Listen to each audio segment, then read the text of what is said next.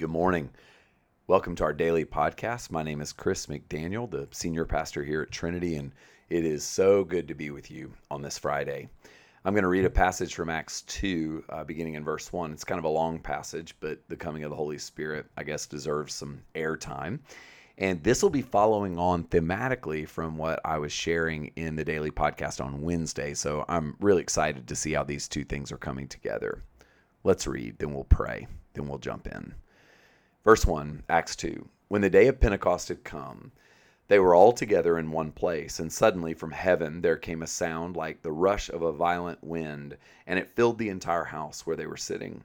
Divided tongues as of fire appeared among them, and a tongue rested on each of them. All of them were filled with the Holy Spirit and began to speak in other languages as the Spirit gave them ability. Now there were devout Jews from every nation under heaven living in Jerusalem. At this sound the crowd gathered and was bewildered because each one heard them speaking in the native language of each. Amazed and astonished, they asked, "Are not all these who are speaking Galileans? How is it that we hear each of us in our own native language?" Parthians, Medes, Elamites, residents of Mesopotamia, Judea, Cappadocia, Pontus, and Asia, Phrygia and Pamphylia, Egypt, and the parts of Libya belonging to Cyrene, visitors from Rome, both Jews and proselytes, Cretans and Arabs. In our own languages we hear them speaking about God's deeds of power. All were amazed and perplexed, saying to one another, "What does this mean?" But others sneered and said, "They are filled with new wine."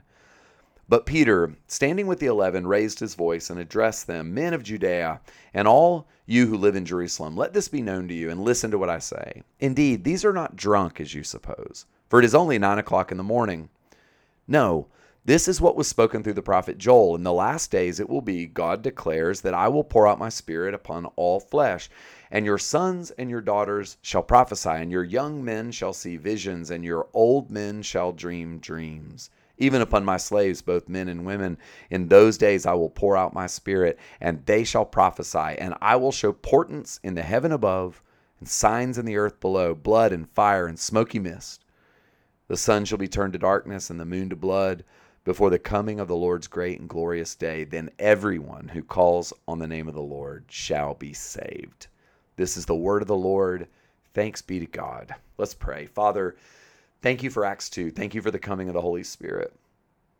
Help us to see what we should see here, God. I pray that we would receive important truth from you even as we read a text written 2,000 years ago. Help us, God, we pray. In Jesus' name. Amen. Amen. So on Wednesday, I spoke to you about the disciples, Jesus telling the disciples to wait in Jerusalem for the promise of the Spirit. Well, today we're gonna pick up right there and then move right on through how the Holy Spirit comes and what the Holy Spirit does. So we're just going to note a few things here that are probably worthy of our consideration as we seek to live our lives empowered by the Holy Spirit. So the first thing is what I said on Wednesday. Jesus told the disciples to wait in Jerusalem. And it must be said that waiting is really hard work. He told them to wait for help, wait for the promise, wait for the help of God, the power of God. And this has got me to thinking, if you're anything like me, we often try to live our lives in our own strength until we can't. And then when we can't live our lives and be successful in our own strength, we usually panic, feel sorry for ourselves, try to double down, and then we feel tempted to give up. Jesus said, you don't have what it takes, so wait because God's going to give you what it takes. This requires you to acknowledge your need for help. It also requires us to slow down. It is very difficult to receive anything good when we're in a hurry, when we're distracted. We have to learn how to wait. We have to learn how to admit our weakness, put our phone away, admit our finitude, and wait for God's help. Wait for Him to come close to us. And I said to you on Wednesday, I think it's good for you and me to practice waiting. Practice just being still. We got to wait. Jesus told the disciples to wait. Number 2, he also told the disciples to wait with one another. He said, wait together. Don't wait in isolation. We need one another to help us sit still and learn how to wait. And so the disciples were told not to leave Jerusalem. They were told to wait together. It's so important, y'all, that we maintain a connection to other believers who also know that they have to wait, who also know they don't have what it takes. even in a season of pandemic. Maybe now more than ever, we got to find how to maintain connection to people who will wait with us. We encouraged you at church on Sunday to begin looking for a small social cohort, to watch church, to do church together, to grow together. We can still follow social distancing rules and be sensible and use common sense and be connected to each other. The disciples had to wait together. And when we don't wait, when we rush off, when we get on our own and take matters into our own hands, we end up with messes. If you've ever heard of the child Ishmael in the Old Testament, he was a child born when an old man received a promise that he would have a baby, but he decided to take matters into his own hands. And he ended up having a poor substitute for Isaac, the child he was meant to have all along. God wants you and me to learn how to wait. There's a book called An Unhurried Life, written by a man named Alan Fadling. He actually attends one of our churches in our diocese in C4SO. So Alan is a friend. He's in a church that works and walks alongside Trinity in our Anglican diocese, Churches for the Sake of Others. Well, he wrote a book called An Unhurried Life, and it is amazing. He explores the temptation of hurry, invites us to slow down. I would encourage you to pick up Fadling's book, An Unhurried Life. It is so good. Listen to this. Psalm 127. Unless the Lord builds the house, those who build it labor in vain. Unless the Lord guards the city, the guard keeps watch in vain. It is in vain that you rise up early and go late to rest, eating the bread of anxious toil, for he gives sleep to his beloved. How much anxious toil are you consuming? How much are you eating? How much of that table of anxiety do we just spend our days and our nights feeding from that table? When I'm left alone, I'm more likely to eat the bread of anxious toil. When I'm with someone else who will encourage me and challenge me, who will keep me connected, I'm less likely to eat that bread of anxiety. I think that's true for all of us. We're meant to wait together. The third thing that Jesus wants us to see in this passage is that the Holy Spirit awakens life in us as believers, the imagery of wind and fire.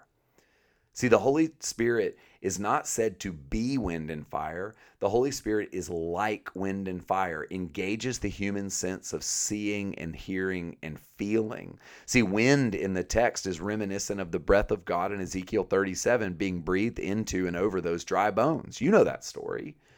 Dead things brought back to life by the wind of God, the wind of the Spirit.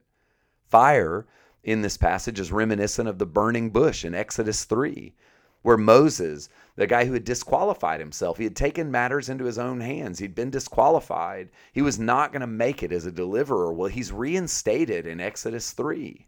The Holy Spirit in a burning bush purifies and cleanses and brings him back to life. Wind and fire speak to renewal, the opportunity to be brought back from the edge, from disqualification. Y'all, the Holy Spirit wants to re-energize you so that you can re-engage life. You may be sitting listening to what I'm saying today, feeling like the last months have just knocked the life right out of you. Well, if that's the way you feel, you're not alone. But it's not over. God alone, through the work of the Holy Spirit, can give us the energy to get back into things after we've been knocked off our mark. If you feel this way today, if you feel like you've been knocked off your mark, the Holy Spirit's job is to fill your life with life, to get you moving in the right direction. That's what happened to the disciples. They were hidden and huddled and afraid, and the spirit of wind and fire breathed on them and brought them back to life. But it doesn't just end there. If it did, then the work of the Spirit would be pure personal piety, right? It would just make us feel awesome. But what we see in Acts 2 is that the Holy Spirit moves the Christians outward and enables them to speak in the language, the heart language of the people around them. See, in Acts 2, when the Holy Spirit comes upon these friends, they turn outward toward other people. The work of the Holy Spirit should always result in some form of outward turning. The Holy Spirit moves us toward an increased connection with other people. The Holy Spirit moves us out of huddled homogeny, out of isolation born of fear, and says, I want you to turn outward and connect. Now, here's a little known fact. Well, actually lots of people know this, but you may not if you've not been nerdy like me reading commentaries about the Bible. Almost everyone in Jerusalem during the Feast of Pentecost that happened during Acts 2, so there would have been people from all over the kingdom there. And yet almost every one of them would have spoken one of two languages, either Hebrew or Greek. So it would have been sufficient, therefore, if these friends of Jesus had just declared God's mysteries in one of those two languages. But the Holy Spirit opens the mouths of the disciples to speak in the childhood language of these visitors to Jerusalem. The Holy Spirit actually enables Christians to connect on a deeper heart level than would have otherwise even been possible. It would have been enough if they had just shouted out the window something about the kindness of God in Hebrew or Greek. People from Cappadocia in Mesopotamia would have understood one of those things. But God gave these unlearned men access to the childhood languages of those visitors from Pamphylia and Phrygia, Cappadocia, residents of Mesopotamia. See, they were speaking the language those guys and gals would have known when they were children. And if you've ever learned a second language, you know that you pick up on the nuance so much more in your mother tongue than you do in learned tongues. The Holy Spirit wants to help you connect with the people around you in the mother tongue of their soul in ways that are personal and powerfully present to them. That's the Holy Spirit.